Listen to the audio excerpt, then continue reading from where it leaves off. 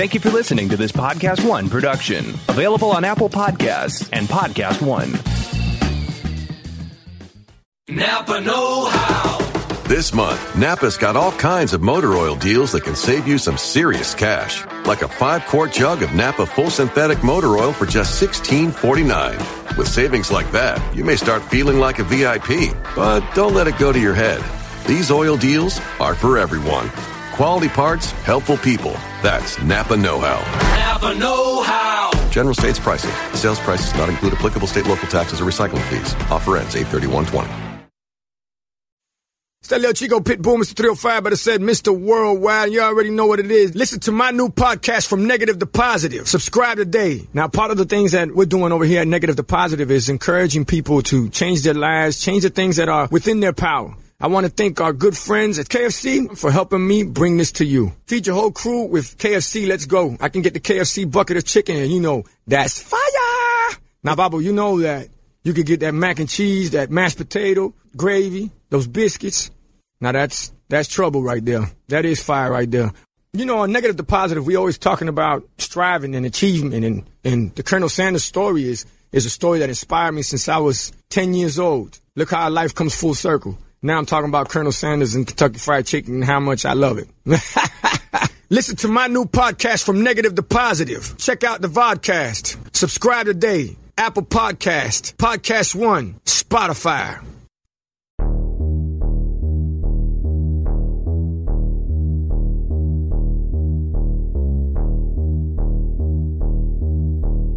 Hello, everyone, and welcome back for a brand new episode of The Witching Hour. I am Perry Nemroff, and I'm sitting across from Haley Fouch in the best t-shirt ever. I love that shirt. Cats and horror. Was that a Mondo shirt? It was. Because yes. I think I tried to buy one, and they were sold out or something like that. I obviously had to buy both color and black and white. I knew there was a variant on Yes. that. I mean, there are lots of good Jonesy shirts out there. I know. Not that I need any more T-shirts or sweatshirts for that matter. Nobody does. Mondo doesn't stay in business because we need those things. You would not believe my dressers right now, though. It's like at the point, like everything is neat and organized, but it's at the point where the stacks on top of the dressers are getting so high that they're toppling over, and that's when it becomes problematic. To Marie Kondo it. Go in, get rid of anything that doesn't spark joy. You know what happens when a T-shirt of mine winds up going in the do not wear pile? It becomes a Dewey cat carrier liner.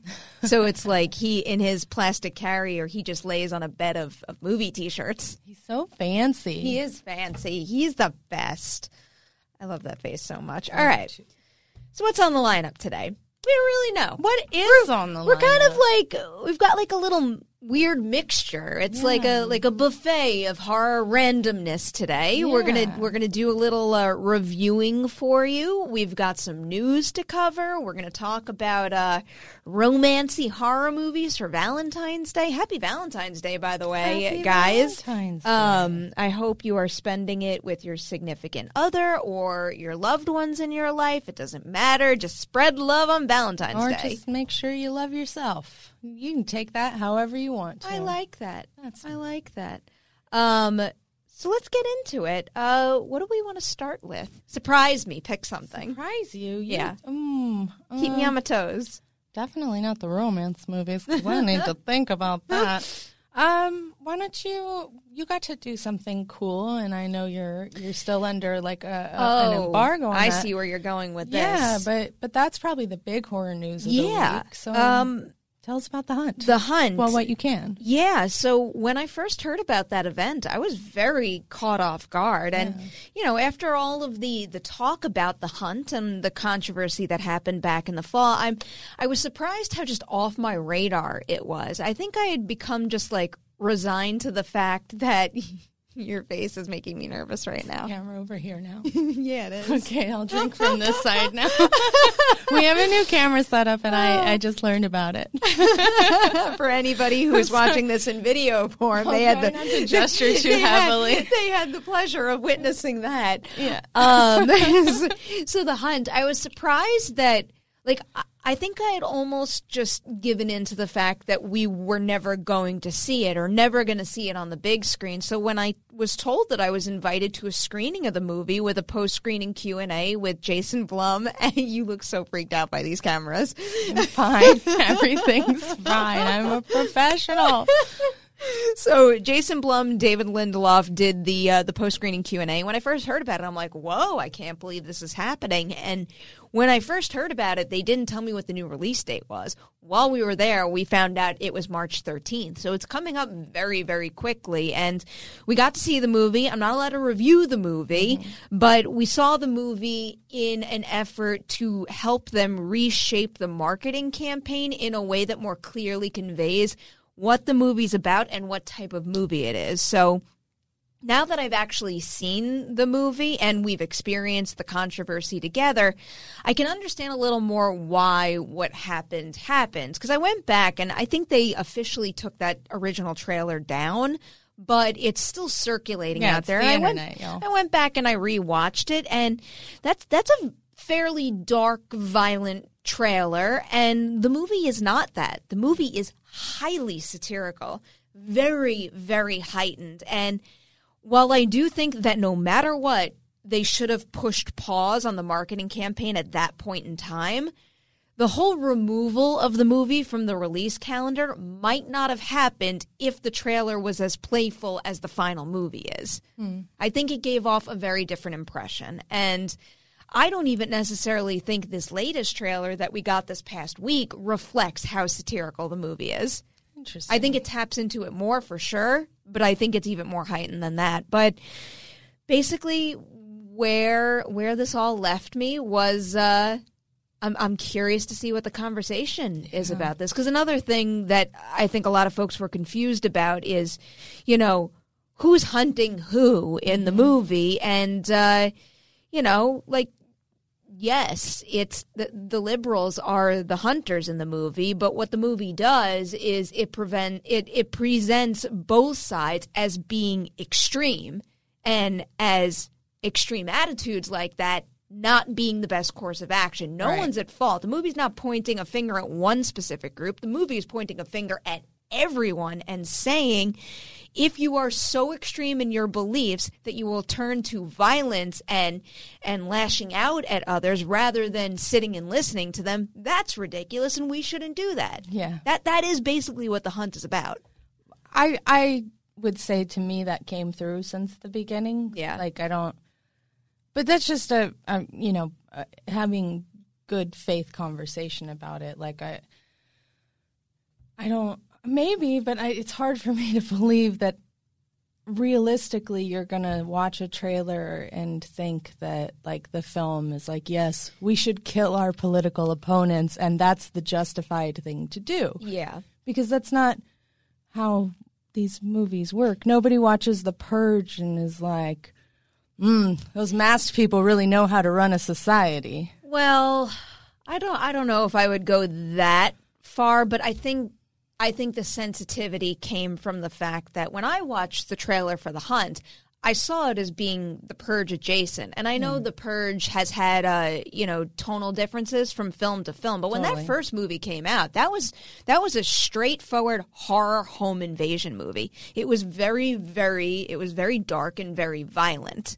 And I kind of applied that same filter based on that trailer to The Hunt, in which case I could see a lot more sensitivity to the subject given the current events that had just happened. Mm-hmm. But if it was more playful and more satirical at the time and was played off as a horror comedy, which it is, I just think that the course of the conversation would have been different. I could see that. It's interesting. I'll be curious. I will be curious to see how many people remembered to be mad. Because the attention span is so short, right? Yeah.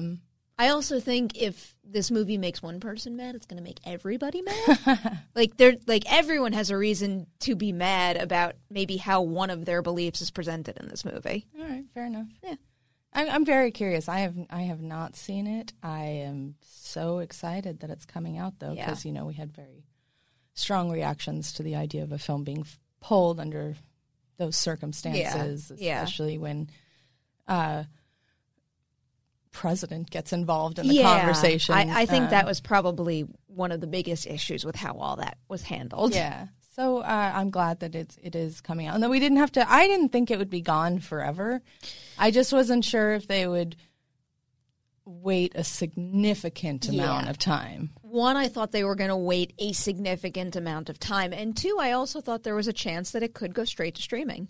Oh, that I could see. I just didn't think it was going to be like perma-shelved and no one would ever see it. I mean, even, what was that David O. Russell movie that like just went tits up and wasn't it originally called Nailed, and then it got re-released with like a real rom-com-y title? I don't know. Jessica Biel, I think. Jessica Biel. Oh, Accidental Love? Yeah. All right. Wow. Yeah, I mean, and this just fell right off my radar. Sat on the shelf for years. Yeah. But it did eventually come out with a very like shiny rebranding that nobody cared about. Okay. Accidental Love. Not thought about that in a minute. Funny. But yeah, that's it. That's where I have to like push pause on The Hunt because I can't really tell you guys all that much about the specifics of the movie. But I wrote like an extensive piece on Collider.com. So if you want the full breakdown and all the quotes from Lindelof and also Blum, and they're very interesting. It's really not just because I wrote the piece, but the whole conversation is just well worth digging into. Check it out on Collider.com. Yeah, I found it a really interesting read, and especially it's true. I worked really hard on that. I could tell it was really nicely done. And oh my God, I would imagine you would with a film with that spotlight on it being reintroduced. Yeah. Coming off of Watchmen, which I will force you at gunpoint, not at gunpoint, at cat point to watch one day. Yeah, no, that's really on the top of my list. Yes. Wait, finish your thought before I tell you what I watched before I watched that. Yeah, it's going to make me angry. No. Anything you watch before that's going to make me angry at this point. But we're all free people with free will. Or do we have free will? It's been on my mind a lot, but this isn't the podcast. Point being, that was such a political heavy show, and it's Lindelof definitely right now on the heels of Watchmen, probably his name carries some political weight to it. So I'm curious if that will maybe influence how people go into the movie, because the Hunt debacle happened before Watchmen came out and before that sort of connotation might have been attached to his name. So I'm curious. And maybe people won't care at all because, again, the attention span is just so short. Yeah, isn't it incredible? It's just from one thing on to the next. Yeah. So not horror related. Yes. But I've been watching two things in advance of digging into Watchmen finally. Also, part of my problem with binging Watchmen is the fact that I can't download it. I have an HBO subscription. Yeah. If I were able to download it and take it with me on flights, I guarantee you I would be watching it a lot quicker. And that's part of the reason why the two shows I'm about to mention are the ones that became the priority, because I've had a lot of flights recently. First, have you watched Cheer? No, I have not. Totally not. I'm not into cheerleading. That show was damn addicting. Okay. And I love those kids, and I am just so wildly impressed by the athleticism and what they put on the line in order to nail their routine. It's so good. It's good. It's very good, and it's a very well-shot docuseries. Okay, cool. Highly recommend watching it. And also, because some Sabrina coverage is on the horizon, I've been blowing through the new season. Yeah. Did you watch it? I did. I think I just finished the Carnival episode. I'm trying to. Well, so much of it takes place at that darn carnival. Oh, really? Yeah. I'm in my first episode at the carnival. Okay. But that's midway through or something, almost midway. 3 or 4. I can't even remember how many episodes. I don't know. 8 is a 10. I can't remember what I had for breakfast this morning. I'm having a little bit of a tough time readjusting to it again. Mm-hmm. It just feels like there's so much going on. So much. And it feels very different from the previous 2 seasons. Yeah. And I don't know, like Sabrina, and all of her stuff in Hell feels almost too big for what they started. It is such a weird season. And I ultimately came down thinking it was probably the most entertaining season yet. Okay. But well, part of it is that it's just so jam-packed with stuff. Mm-hmm. There's so much going on. Yeah. And it ultimately, I don't know that it makes it the strongest season, but it does make it just like, oh, well, that's fun, and that's fun too, and I guess that's pretty As fun. long as it's entertaining. Yeah. It's like right now I'm having a tough time because like my attention is going in so many different directions, but as long as those all, like come to a satisfying end at a point. I had fun, is what I'll say. right. I mean, like I somehow wrote like a 2,000-word review about it, but I think it was just because there were so many things I wanted to quickly address in the review. Okay. I had a lot of fun with this season. It is, to me, the most entertaining season. I don't know if it's the strongest or most cohesive. It certainly, I think, is the best looking. All of those weird visual hallmarks that we complained about in those first run of episodes with the weird blurring of the camera and the shoddy makeup looks. Everything just now looks up to its budget. It does. And they even use the blur technique a couple of times, but they use it with purpose now. Yeah. So I was pleasantly surprised to see that. You know who's quickly becoming just like my absolute favorite all around? Freaking Miranda Otto. She's so good. Like I always thought, obviously she's got like a laundry list of titles on her resume, so she's always been great. But between Sabrina and I know her performance in Downhill goes one way or the other for most people based on the reviews I read out of Sundance, but I, for one, got a freaking kick out of her. I think she is just such a delight. I think she's wonderful. And if you or anyone listening has not seen the video of the cast dancing on set, you must watch. Excuse me? I'll like show the Sabrina cast? Yeah, I'll show you after we wrap. But the way Miranda Otto walks down the stairs into the frame is an extreme life goal. Okay. I just want to be Please on that level. don't forget to show I'll me put it that in my immediately notebook after right we wrap now. this episode. Show Perry dance video. I'm going to be like, what dance video? Yeah, it's really fun. I really do enjoy the aesthetics of this season a lot, not to harp on that, but I also think that the costumes are better than they've ever been, and the show has already had pretty cool costumes. Yeah. But I just feel like this season, again, everything's leveling up to sort of the budget that it has and looking really stellar. Your nails look nice. Thank you. I got Sorry, them that's done how on my brain's trip. working today. They're my Barbie dream. I really like them. Thank you. I'm going to say this all without spoilers, but this season more than ever made me realize I fundamentally don't understand the morality of the show.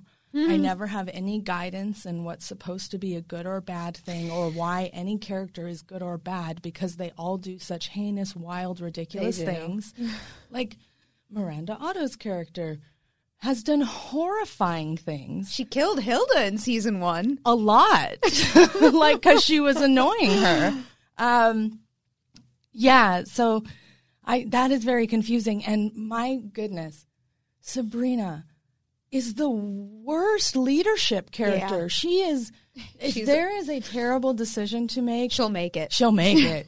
And I'm only a couple episodes in, and I already see that more than ever. And she's made a whole bunch of shitty decisions in the last 2 seasons. I'm constantly like, no, you're not gonna. You are gonna, because you're Sabrina. She's great in the role, though. It's more about how the character is written. I feel that she's grown into the role. I wasn't super in love with her portrayal in the last. Okay. Well, the first 2 seasons shot back to back, so I think a lot of the difference, the same problems that you would have had in season 1, you would have had them in season 2, and that's why this season feels so different. Yeah. And, but yeah, man, that character is a freaking trip. Yeah. I genuinely, and because all the morality is always so confusing, I'm like, what is this show? I was so prepared for it because like super big, terrible decision number 1 happens right at the beginning of the show. It's like, seriously? Have you not watched anything where it's like, do you sacrifice one for men? Like, yeah, no, she does. What's wrong with you? She's not here to discuss ethics. No. And it's like, all right, wait. Can I just say one brief spoiler for, I believe it's I think it's episode 2. I think that's fine. It's been out for a while. All right. That's very, very minor spoilers. But when she creates the circle of salt and then freaking steps in it. Are you kidding me? What? That's stupid. She is often That's quite just stupid. Wait, just wait. There is some shit in the finale that I legitimately was no. if there's one rule that all of fiction narrative has taught us, you never break that rule. Okay. You better believe she boy. does it 60 miles an hour, pedal to the metal, never once thinks about it. Okay. How many episodes are there total? That's what I was just saying. Is it 10? Let's look that up because Yeah. it could be 8, it could be 10. We watch a lot of stuff. Yeah, we do. I hope it would be nice if it's I watched 8, 5 just so I can episodes of get something to Watchmen a little yesterday. sooner. What'd you watch? The new queer documentary Visible out on television that's coming to Apple TV+. Okay. It was very good. I still haven't even watched The Outsider, and I was so excited Me about either. that. I know, and you've read it. You really Yeah, care. I was like really prepared for that. That's one I think I'm probably going to end up like binge watching ahead of the finale to keep up to. Maybe I'll do the same thing. Because I don't want to fall too behind on that conversation in terms of like, what if the finale's like epic and life changing? Yeah. That has to be coming up soon. Yeah, I'd probably say that, and it's like tomorrow. It could be. All right, why is it so hard for me to do anything? Okay, it was 8 episodes. 8 All right, episodes. so you're almost all right. halfway I'm through. getting there. So you weren't wrong when you told me I was halfway. Yeah. And for the record, no, you got a little bit of time. Looks like the last episode of The Outsider airs on March 8th. Okay, that is a relief. All right, so I'll take that. I'll try to catch up as well. All right. You want to move on to the next topic? You want to pick the next topic? No, I picked the first one. All right. I'll just get this out of the way. So, Fantasy Island. Fantasy Island. I have seen it. I am going to give you a review of the movie right now. Do. Just in case any of you do not know the source material for this movie, it's based on a show, what was it, late 60s and early 70s? I would believe you, but I cannot confirm. Late 70s, early 80s. Okay. I'm dating it too much. But it's basically a movie about what happens if you go to an island where your fantasy can come true. And I think it was actually a very interesting and smart choice for them to take something that we're so far removed from, like Fantasy Island, apply a horror concept to it to make it a little more interesting and different, and also the fact that, you know, if you go off of the last Blumhouse Jeff Wadlow movie, Truth or Dare, the target audience for that movie is so detached from Fantasy Island that, I mean, this was the perfect way to spin that old popular concept for them to get that audience to come out and see this movie. And then they assemble a great ensemble: Michael Pena, Lucy Hale, Maggie Q. And Maggie Q is exceptional in this movie, even though, hey, I didn't really like it. Oh, womp womp. You and I were so excited for it. I was so excited. And I still think that there are some bold choices that I can applaud just for, risk taking and trying to use your horror vehicle to tackle more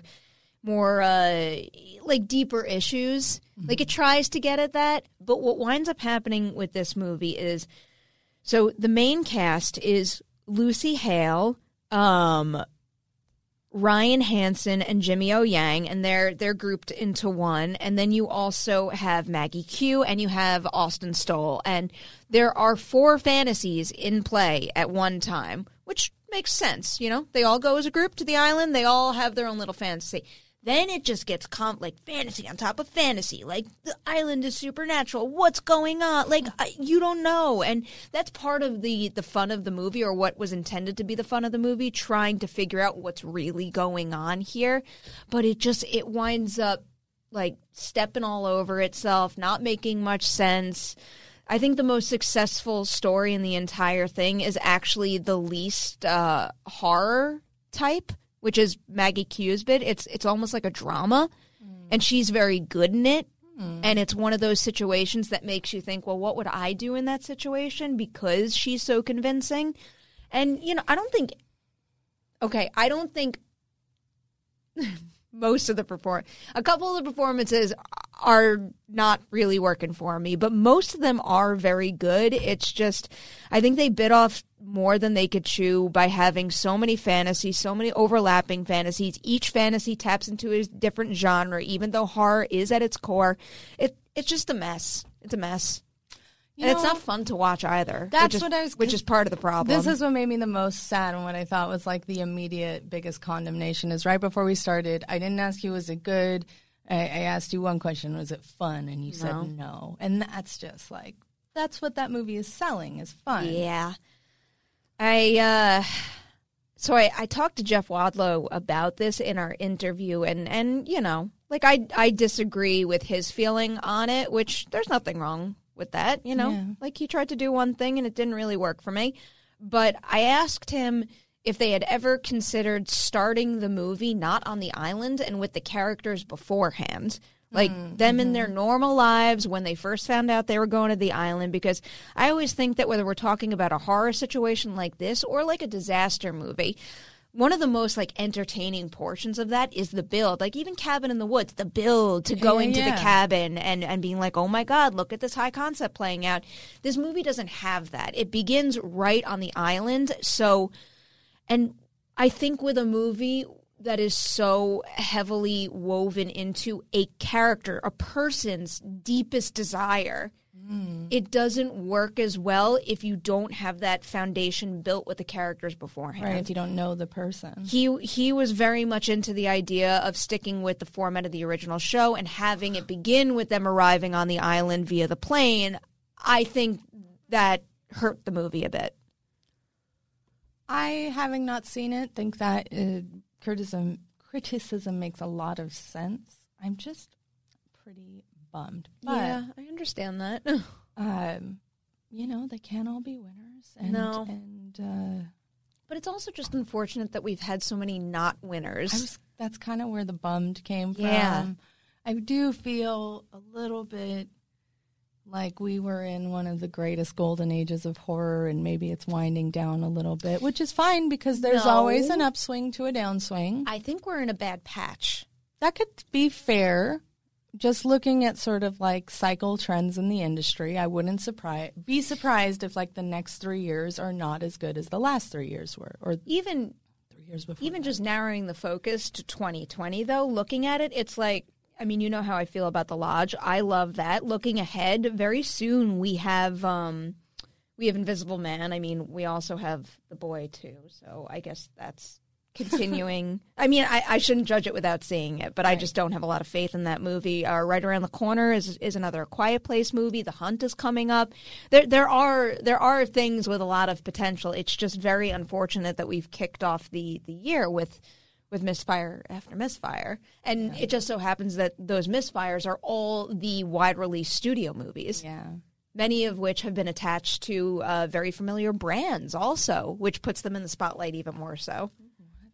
That was going to be so loud. That was, yeah. I wonder if the mic picked that up. Yeah, I know. Yeah, it's not, but it's only February 13th. That's fine. Yeah. But, you know, also last year I thought things were pretty good, but I didn't think that last year was on par with the last couple years we had before that in terms of consistency of quality.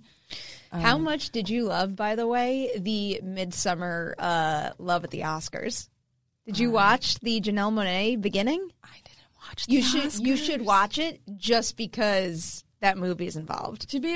I will, and I've been meaning to catch up. Like, I watched a few things, but I was on vacation in New Orleans, and me and my friends had planned to watch it, but our for some reason when we went to watch the live stream on ABC, no shit, the little thing was like, ABC Live is not available in New Orleans. That's random. I can't imagine why. It was so random and so frustrating. Huh. But yeah, I watched a few of the speeches, and I will definitely watch that because I love Janelle Monáe. Yeah, that opening was one of my favorite Oscar performances in a very long. I was very impressed by that. People seem to enjoy the show this year. Yeah, no, I loved it. I had a good time, and we did our ArcLight thing, and we had a blast, and there was like a crowd there with us, and we did our little commentating during the commercial breaks, and the crowd got involved. It was great. It was cool. Cool. I kept up on Twitter. Because it turns out we're like definitely on the older side now, because when we're in New Orleans, and we definitely had a couple nights out where we partied, but we also had more nights out or more nights in. Oh, really? Yeah. And that night, because we couldn't get the Oscars to work, my friend Lena and I showed our other friend Stephanie Euphoria because she had not seen it yet. Oh, my God. Yeah. I'm very into Euphoria. If you're into Euphoria, I might have a Euphoria exclusive. It's a little something from my interview with Storm Reed for Invisible Man. That was a fun junket. You can actually watch my Elizabeth Moss interview right now. Yeah, you can. Right now, if you want to, on Collider.com. Next up, your turn. You pick. My turn. You pick. Do we have that many to pick from? Isn't it just kind of a lead into The Invisible Man, which you just said, but you kind of already did tease your coverage. Yeah, I mean, I can't. Yeah, I did that already, but well, also because of the title that I just highlighted. Oh, right. I looked right over. I don't think I'm allowed to say what I thought about Invisible Man.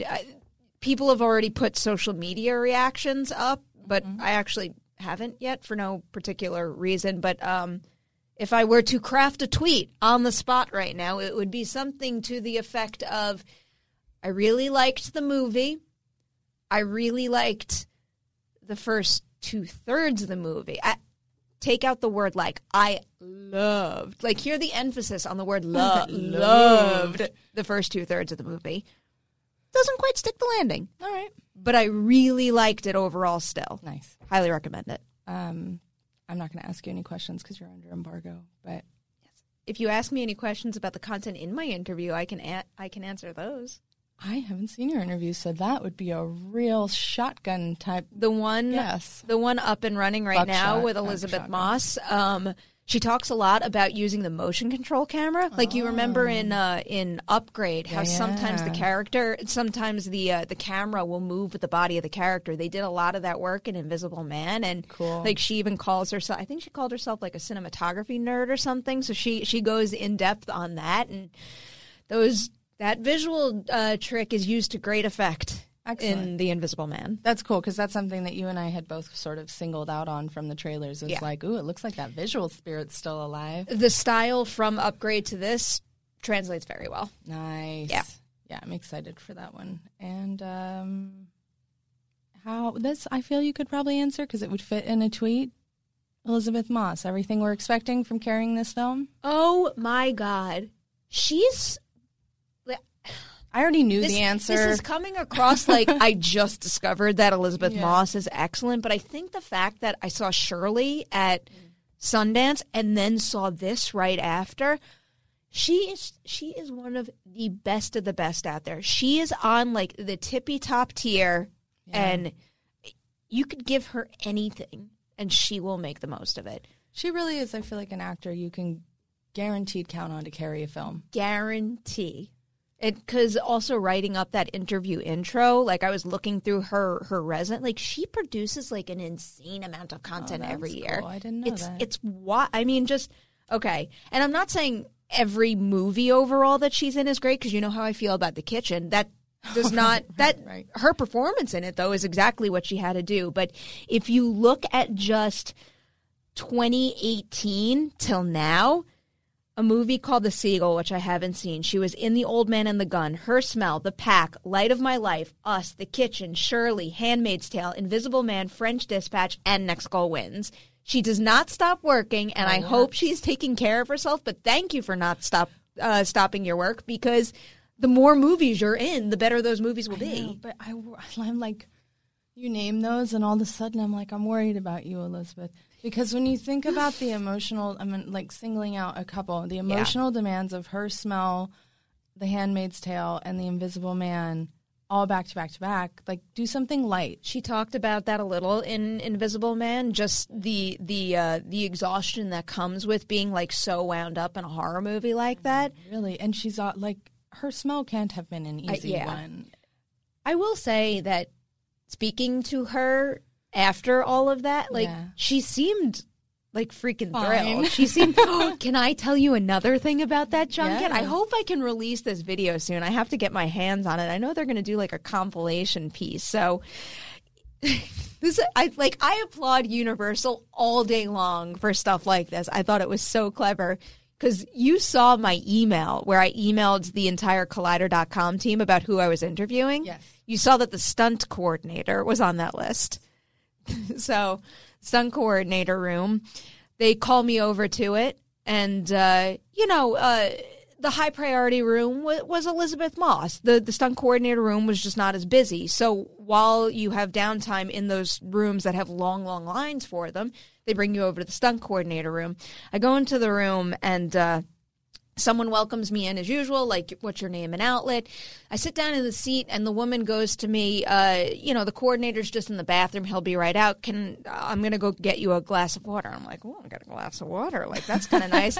So she leaves the room, and I'm sitting in this room by myself, which very rarely happens. Usually, even if the talent isn't ready for their interview, you're sitting in there with like a camera op, someone managing sound, all this other shit.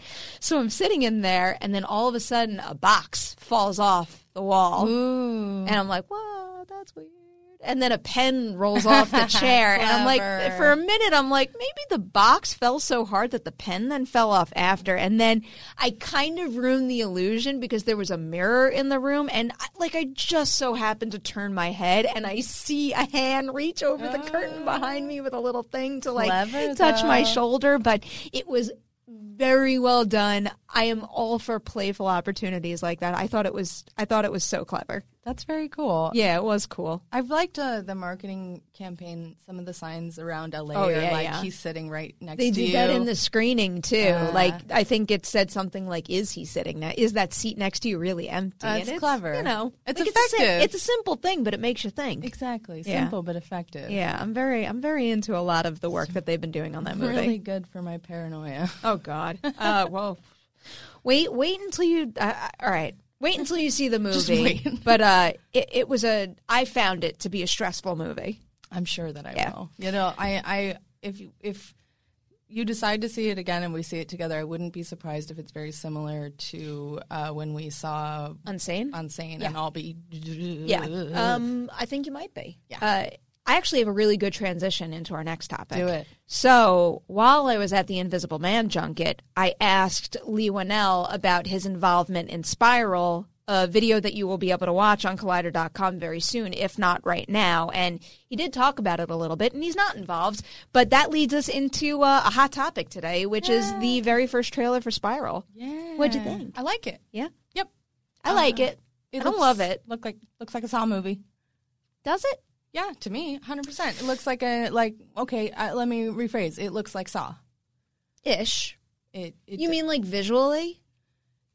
Yeah, it looks like two detectives on the beat who, get into the worst case of their life, and things are dark and grimy, and it looks like a Saw movie to me from the more obvious connections to the franchise, like the damn Spiral, and the score is obviously very familiar, and then most of all at the very end with Chris Rock, Oh, sure, yeah. And like getting ready to saw off his arm or whatever.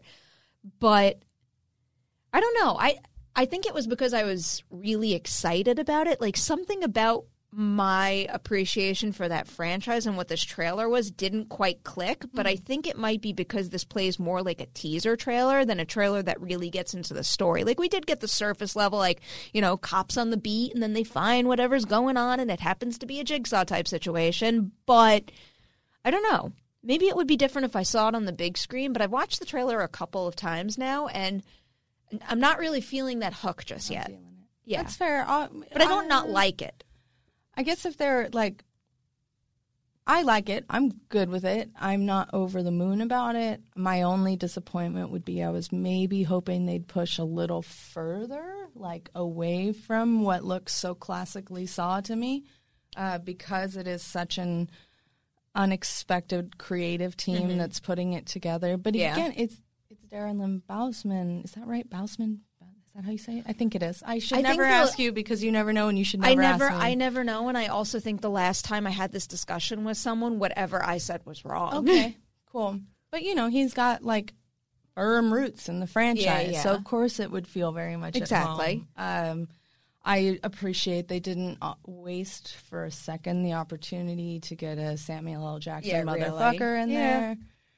They know that's they got to play that. You might up. as well. Yeah, exactly. I think what I would have preferred for a first trailer is like a balls to the walls, like Saw is back kind of thing. You know what I mean? Like really digging into it right off the bat with like a full story trailer or something. Or I would have appreciated even more of a teaser trailer that slowly built to the reveal of like, we are back in this world. And I think we've gotten into this awkward middle ground where I can't get either form of excitement.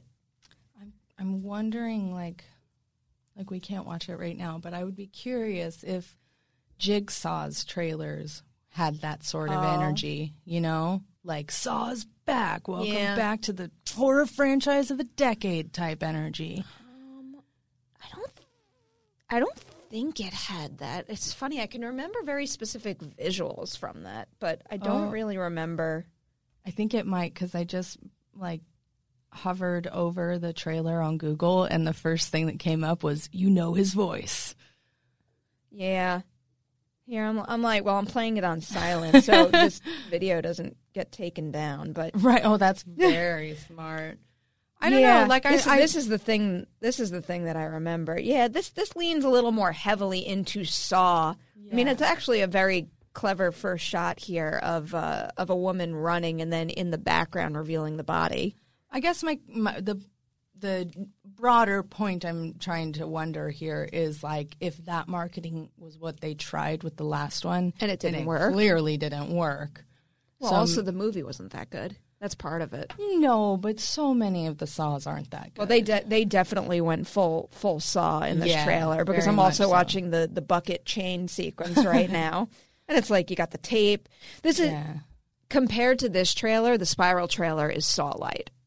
Yeah, this is very Saw Haley. Words are not important. I am enjoying that one, though. I have very, very little brain cells left after New Orleans. As you should.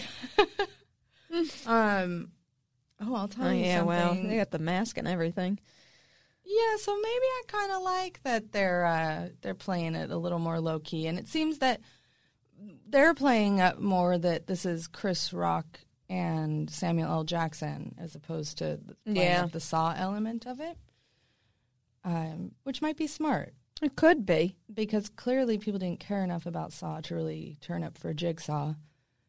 And I'm not saying that, like, Samuel L. Jackson can single-handedly drive traffic to any film, because he makes a lot. Yeah. But I do think that definitely the curiosity factor here is, what does a Chris Rock and Samuel L. Jackson Saw movie look like? Yeah. No, I definitely think that. I do wonder if this trailer that I'm scrubbing through right now is the first full trailer, or if there was a teaser that came first. There probably was a teaser, but this definitely is full on. Yeah. Like, Saw is back. I'm surprised puppet. I'm surprised there was no teaser for Spiral, though. I mean, technically, actually, Lionsgate does call this a teaser trailer. All right, yeah. But you know what I mean. Like, I mean an even shorter and sweeter one that's like, ha-ha. Title card. Yeah, but it's not that. I'm still excited, though. Yeah, I'm still excited. I'm intrigued. That's the benefit of being a part of a franchise like this. It's like, no matter what, I'm always going to come back for like a Saw, Texas Chainsaw, Nightmare on Elm Street, like you name it. I'm always going to go back to those franchises. I will say, having just sort of like silently scrubbed through that old trailer, I definitely am more excited about the vibe of this one, which feels way more directly tied to the original film than it did to, you know, all the traps being the main highlight. Yeah. I don't know. I'm so mixed on that, though, because I always thought that the cop stuff never really worked. It didn't. It only worked in the first one. Yeah. Then it spiraled out of control. Ooh. See what I'm going to do there? I'm going to be. And, like, I won't even intentionally do that, but I will do that nonstop as we get closer, because I think I just use that phrase all the time. And then, well, speaking of nonstop, I can't talk about Hamilton without saying nonstop, which is the name of it. So it happens. It happens. I'm still bitter about Hamilton, because I tried so hard to get tickets when I was living in New York, and it was just too expensive, or I couldn't get them at all. So I won't let myself listen to Hamilton, even though. But now Disney just announced that theatrical version is coming out. So that I will do. Except you're going to get apparently like a slightly edited version, because they won't use swear words. So yay for Disney. Yeah. I don't like that. I don't like it at all. All right. I don't like it at all. I'm like, Oh, you better have an unrated version on DVD at least. What's like the, I mean, not the specific count, but how much will that change the content? Not a ton. And he said nothing's going to be cut. They're just going to like mute it out probably. But like one of the best lines is like Southern Democratic motherfucking Republicans. All right, and just like if you cut out in the middle of that beat. Do me a favor. You, when I see that movie, you sit next to me, and every time they bleep it, you just go, fuck. There we go. You should just, that's what your job should be when that movie hits theaters, is you should just go from theater to theater and scream out all the bleeped out words. Yes, absolutely. I mean, honestly, I think there's only like 2 or 3 F-bombs. It depends on how much they're going to, because like, if they're going to, you can't cut bastard, that word's used concept. It's like maybe the third word in the show. Yeah. How does a bastard? You can't cut out the third word in the show. Okay. So yeah. All right. I have feelings about this. I'm gonna go see it though. I'm very excited to finally experience Hamilton and be part of that conversation. However many years later. That's fine. It's fine. Yeah. It's gonna be great whenever you take part. It really is the best. I listen to it every week at least once. Yes. Been listening to a lot of Sing Street again. Oh, nice. Yeah, Very Sing uplifting. Street. Listening to the Us soundtrack. Still. Always. Wild Rose, which I'm still bitter about not getting an original song nomination, but oh yeah, that's pretty messed in the up. past. In the past. Nothing we can do. So what else? What should we? What else? I'll tell you. This is not. I'll tell you something that horrified me personally. Oh no! And is this like a real life thing or a movie thing? No, this is a real life thing. It's not really scary. Well, I guess it depends on where you fall. Yeah. I need to know where you're at on this. Do you use Find My Friends? I was going to say, is it about the broom standing up? No. Okay. No. No, but I have in the past. Okay. I being with my friends, learned how extensively they use it and how many people they allow to location track them, and was horrified and didn't realize it had become such a commonplace. Is it? I guess, and where they live. Oh, wow. I don't know. No. Thank you. I mean, it's not that I don't trust like you per se, but like nobody needs to know where I am, and two, I don't fully trust applications like that. Yeah. It's like, even if I had it and only invited you to track me, I still think that there's ways to get in for somebody else to do so.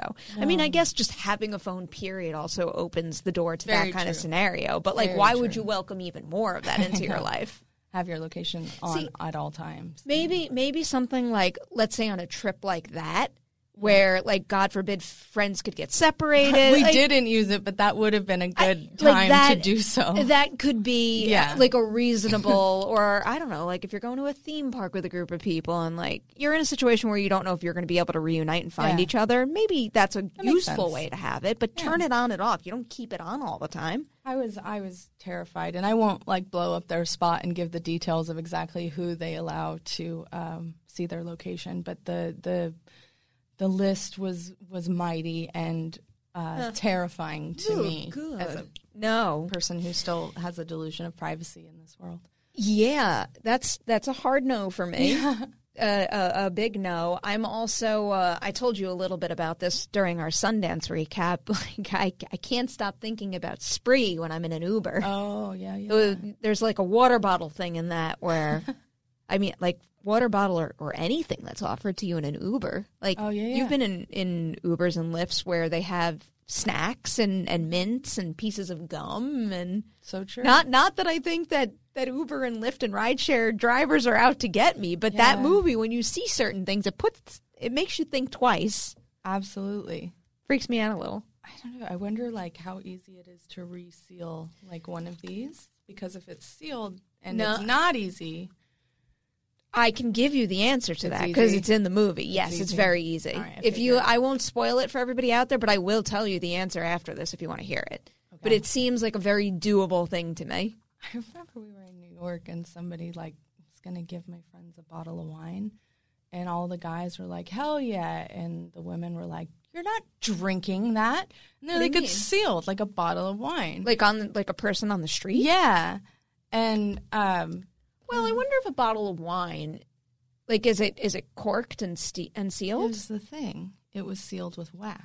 No. Exactly. No. Absolutely not. I'm out. Not happening. I'm out. I like me some wine, but not wax sealed wine. Yeah, that's not happening. And it was funny because the one of the guys was like, he gave them an out. He was like, "Are you just giving this to us because you have to get to the airport?" And the guy goes, "Yeah." And I was like, "You didn't challenge him at all. You told him the perfect excuse. No, don't drink that wine." I'm sure it could have just been a friendly wine. It could have, or it could have been cult murder wine. And you never know until you drink it. Yep. I've watched enough of that shit. I've watched enough of these movies to know. You know what else I forgot to tell you that I thought you would have found interesting? You know who Jeff and I sat next to on a bus in Sundance? The director of Cam. Oh, cool. Yeah, we bumped into him like multiple times, and he was wonderful. Very nice. I want to see him make more movies. Yeah, absolutely. Well, I think they've got Daniel Goldhaber. Yeah. I think they've got stuff. I hope so. They've got an episode of that Quibi show coming up that Sam Raimi's producing, where it's like a different episode 50 States for of Fright. Every state. Yeah. Okay. And then they've got, I think, 2 features in development that are very hush-hush. Okay. Well, let's will those features from development into green light territory. Yes. And by they, I mean Daniel Goldhaber and Issa Mazet, who wrote Cam. Okay. Yeah. Good. I want more people making horror movies that I like. Always. Who did I ask? I asked that to somebody the other day, like what was the most surprising thing about working on a horror movie, and someone's like, how I think it might have been Oliver Jackson Cohen, actually, he is an angel. Aww. I like him a lot. But I asked him about working with Flanagan and also Leigh Whannell, and just, I used your shared trait idea, and he said that I'm pretty sure this came from him, but it's working with people who come up with such twisted shit, but they're so kind and lovely. And it's very true. I think it is very true. Yeah. I brought Erlinger to The Invisible Man the other day, and it fun. made me happy. Talk about a sweetheart with twisted ideas. But seriously, like, he's the exact same as them, just like literally the nicest person I know, and he just comes up with the sickest shit. I know. I do think it's true. I noticed it when I was young. The first time I went to a horror convention, I was like, why is everyone here so nice? That's what I said to him. I'm like, you got to go to a horror film festival or a horror convention, and you're going to get a hefty dose of a whole bunch of Whannells and Flanagans. That's true. Have you noticed anything on the South by lineup that piqued your interest?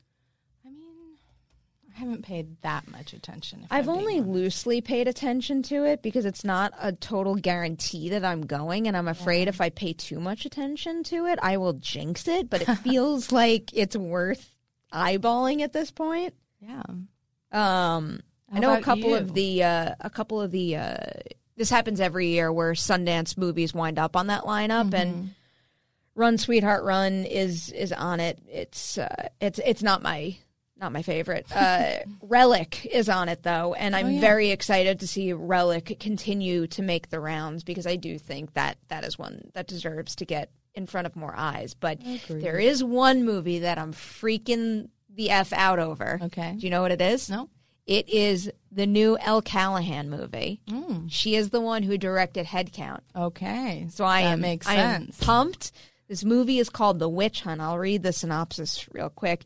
In a modern America where witches are real and witchcraft is illegal, a sheltered teenager must face her own demons and prejudices as she helps 2 young witches avoid law enforcement and cross the southern border to asylum in Mexico. Sign me up. I think I've heard of this. What's it called again? Witch Hunt. Oh, duh.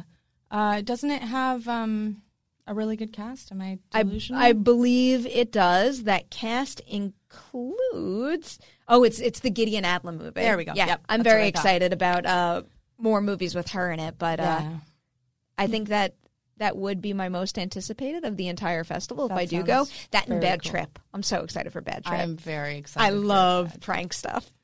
Like, I love, this sounds terrible, but I love, like, prank stuff, like Punk'd and all that kind of thing. And I also love, America's Funniest Home Videos type shit. So I feel like that is paving the way straight to Bad Trip for me. I'm excited. I just love I love a good comedy. I feel like I don't know. I don't think I've seen a comedy this year yet that's had me going. So I'm hoping for that one. I feel like there was something that I saw recently. I think it's so early in the year, but Palm Springs is a very effective comedy. Oh, I actually really like Downhill too, but I'm in the minority where I saw Downhill without having seen Force Majeure, and people keep telling me that might be why I like it a little more than most. But there are a couple of lines in Downhill that had me laughing pretty good. There. I feel like there was something else that I saw at Sundance that had me like laughing out loud. Well, Sundance is different because you're saying like movies that are coming out. I know what it was. There was one thing actually in the movie, The Photograph, that I thought was very funny.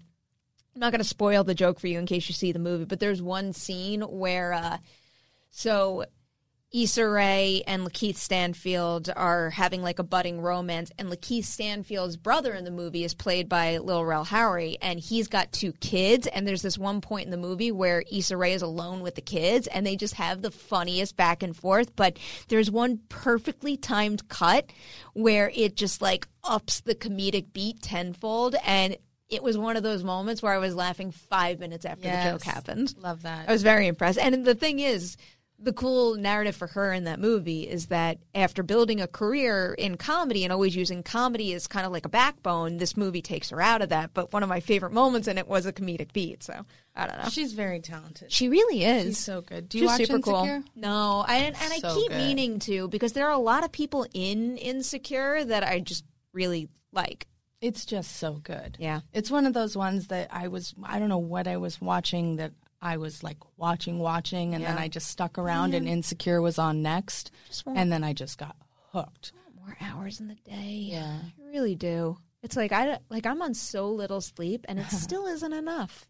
Oh, you can't watch everything. You just have to make choices. I know. Choices are hard, but hopefully the witching hour is helping you make choices. With our indecisiveness. Yeah, really. Well, should we help them make some Valentine's Day choices? Oh my God, I almost forgot about that. That's what this day is. Yes, we should. Who do you have something in mind? Okay.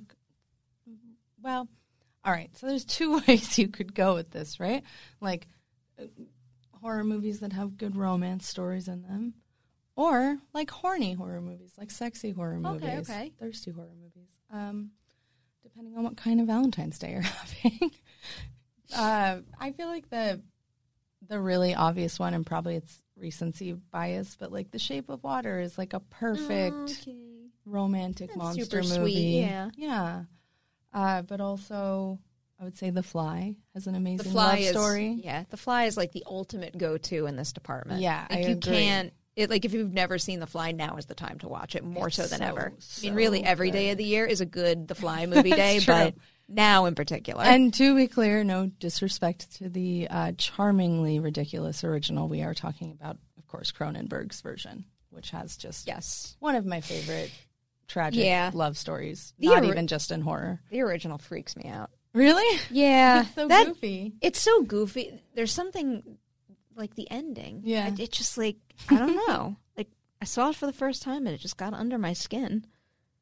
I'll throw out a lesser known one. I think we've spoken about it. It's actually a movie that I saw at South by one of my first years. You know, it's Nina Forever. I know it is. I don't know. It's just, I thought that was so well done. It was so well done. Like, it's fun. It's crazy. It's a cool concept. The performances are great. I don't think it's streaming anywhere, but I know you could buy it on Amazon Prime or iTunes, but it's so well worth watching. It's about a guy and his girlfriend is Nina, and she dies in a car crash, and he starts a relationship with another woman, and every time they get intimate with each other, like, Nina appears and like she gets in between them, and I don't know. I like what are those guys doing? I have no idea. They should be making more movies. I thought that was so well done. Yeah, I knew that was going to be your go-to. That's one that's really like stuck with me. Most most, not all, but most vampire movies will get you there. They're all usually we're back in the horny department now. Well, both. Okay. So, like, Only Lovers Left Alive is a beautiful romance. Yeah. What else? But yeah, there's a lot of horny ones. Like, if you're leaning horny, Kiss of the Damned, I think is one of the horniest, best horny horror movies. It's like so sexy. My goodness. That's another person, Zan Cassavetes directed that, and she hasn't made anything since, and I think that's disgusting. It's not a perfect movie, but it has such an eye. Her eye for shots is really something, and it has such a command over, like, tension and eroticism and understanding that it's not about, like, being graphic. It's about, like, keeping people apart. Yeah. I can't believe she hasn't made another film, and that came out quite a while ago. It did. Another good one is The Loved Ones, which I think is excellent. That's quite something. Yeah. That's for, like, your unrequited Valentine's Day. Yeah, like, and what else would you expect from that director? You could have a double feature with The Loved Ones and The Devil's Candy, and it'll be a lot. It'll be a rough day. The Loved Ones is a great watch, though. That is a nasty movie. Well, I feel like it's not the right holiday, but Midnight Kiss is a really good one. Please watch Midnight Kiss. Yeah. It's so good. It's the New Year's Eve edition of Into the Dark on Hulu, and it was written by Erlinger. And if you haven't watched that episode that we did with him and the director, go scroll on back and give it a watch. Give it a watch.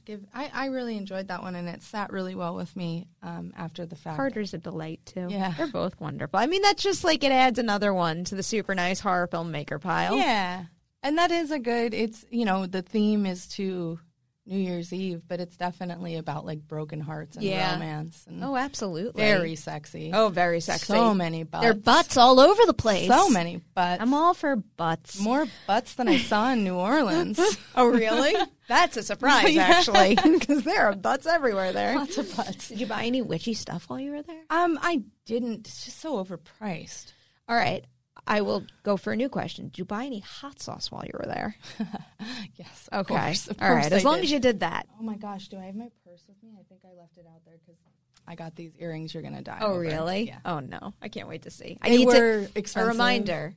I'm gonna see those earrings, and I'm gonna watch that video. Yeah, you are. Okay. All right. Yeah. They were expensive, but they were worth it. They're, like, really well made, and I'll wear them in an episode and be sure to highlight them. I'm very excited. I'm going to get the preview today. I get the scoop. You got the scoop. Advanced look. So a couple more that I think are, like, if you are, this falls into horny and romantic, and definitely not for anyone who doesn't have a strong stomach, is Trouble Every Day. I've never seen it. Woof. It's basically like a cannibalistic disease that makes people want to eat people when they get horny. And, it's quite something. It's Claire Denis. Oh, boy. It is notoriously savagely bloody. All right. That's a good one. Oh, my God. It's so rough. Oh, my God. I'm just looking at freaking stills of the movie at this point. It's so bloody. This is... Beatrice Dahl and Vincent Gallo. I love it, but it is, again, you do require a strong stomach. It looks like a lot. It's a very hard adult film. Yep. Not adult film as in pornography, but, like, not for your kids. Again, back to vampires. Bram Stoker's Dracula is really romantic. Is there a puppy alert in this movie before I touch it? Ooh, there might be. I don't remember. No. All right. There might be. I might tap out. I would have to There's think about that. Very cute puppy in these pictures. That's not happening. Yeah, and all right, am I forgetting? Oh, Bride of Chucky's a good one. Bride of Chucky's a good one, yeah. Just fun and Honeymoon. goofy. There's another one. I was thinking, like, is quite that like that a one. good one or a good anti-Valentine's Day movie? That's a fair point. Probably goes in the anti pile. I know, but they really do love each other, so I would put it in the Valentine's. I guess so. I would say, like, anti-Valentine's Day movie would be Revenge. That's definitely an anti-Valentine's Day movie. Audition. I feel like there's something else recent that came out in addition to Revenge that we could put in that pile. Oh, there's probably plenty. Anti-Valentine's Day is definitely Midsommar. Oh, yes. It's incredible how I switch back and forth. Like Midsommar. You never know what you're going to get from me. Same. I feel pretentious when I say Midsommar, and So then do I feel I. like I'm sort of betraying what he If you wants. only saw like the inner like turmoil that was going on in my head when I wanted to verbalize Midsommar to Florence Pugh, just like I didn't know what to say, and I'm sure I said some sort of like champagne fueled gibberish at that I'm point. sure she doesn't care at all. I hope she doesn't, because I felt like an idiot. Two more sweet ones that are kind of like sibling films. Tucker and Dale versus Evil I has love a nice that little movie. Yeah, romantic yeah. subplot, as does. Why did I just forget what it's called? Is it 100 Bloody Acres? It's an Australian movie that's also about like two backwoods brothers. Never seen it, but I know what it is. While you look that up, I'll also throw in Warm Bodies if you're looking for something YA PG-13. Like even if you are not a young adult, I think it's still well worth watching. It's a great time of a movie.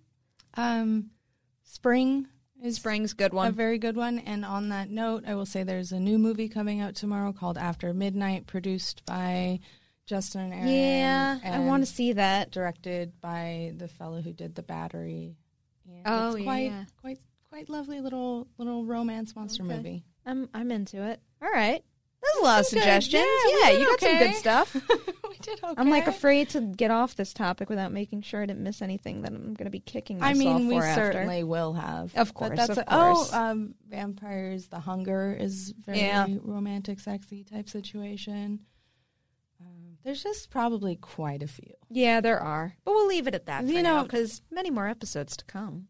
The sex and the violence, they do tend to go hand in hand. hand. Yeah. Because like we all know what happens if you're not a virgin in our movies. That's so right. There you go. The violence. All right, guys. A very happy Valentine's Day to you. A very happy Valentine's Day weekend. A happy long weekend if you have Monday off. I hope you enjoy some movies, whether it's in home or on the big screen, and some TV for that matter, because we know there's some good stuff out there too. That's it. Where can everyone find you on the internet? You can find me on Twitter at Haley Fouch and Instagram at Haystack McGroovy. And I am at P. Nemiroff on Twitter and Instagram. So much horror loving happening here. So much more to come. But that's it for this episode. You have officially survived the witching hour. Napa Know How. This month, Napa's got all kinds of motor oil deals that can save you some serious cash. Like a 5-quart jug of Napa full synthetic motor oil for just $16.49. With savings like that, you may start feeling like a VIP. But don't let it go to your head. These oil deals are for everyone. Quality parts, helpful people. That's Napa Know-How. Napa Know How. General States pricing. Sales prices not include applicable state, local taxes, or recycling fees. Offer ends 8/31/20. It's that little Chico Pitbull, Mr. 305, better said Mr. Worldwide, and I'm here to tell you about my new podcast, From Negative to Positive, brought to you by my friends over at State Farm. I believe that to have success, you got to play the game, so that the game doesn't play you. You know, the biggest risk you take is not taking one. It's very important that you make sure that you make the most out of your money, especially when it comes to insurance. State Farm offers surprisingly great rates. They have great agents standing by helping you personalize your coverage. All this is backed up by award-winning, easy-to-use technology. It's a great price with an even greater service. When you want the real deal, like a good neighbor, State Farm is there.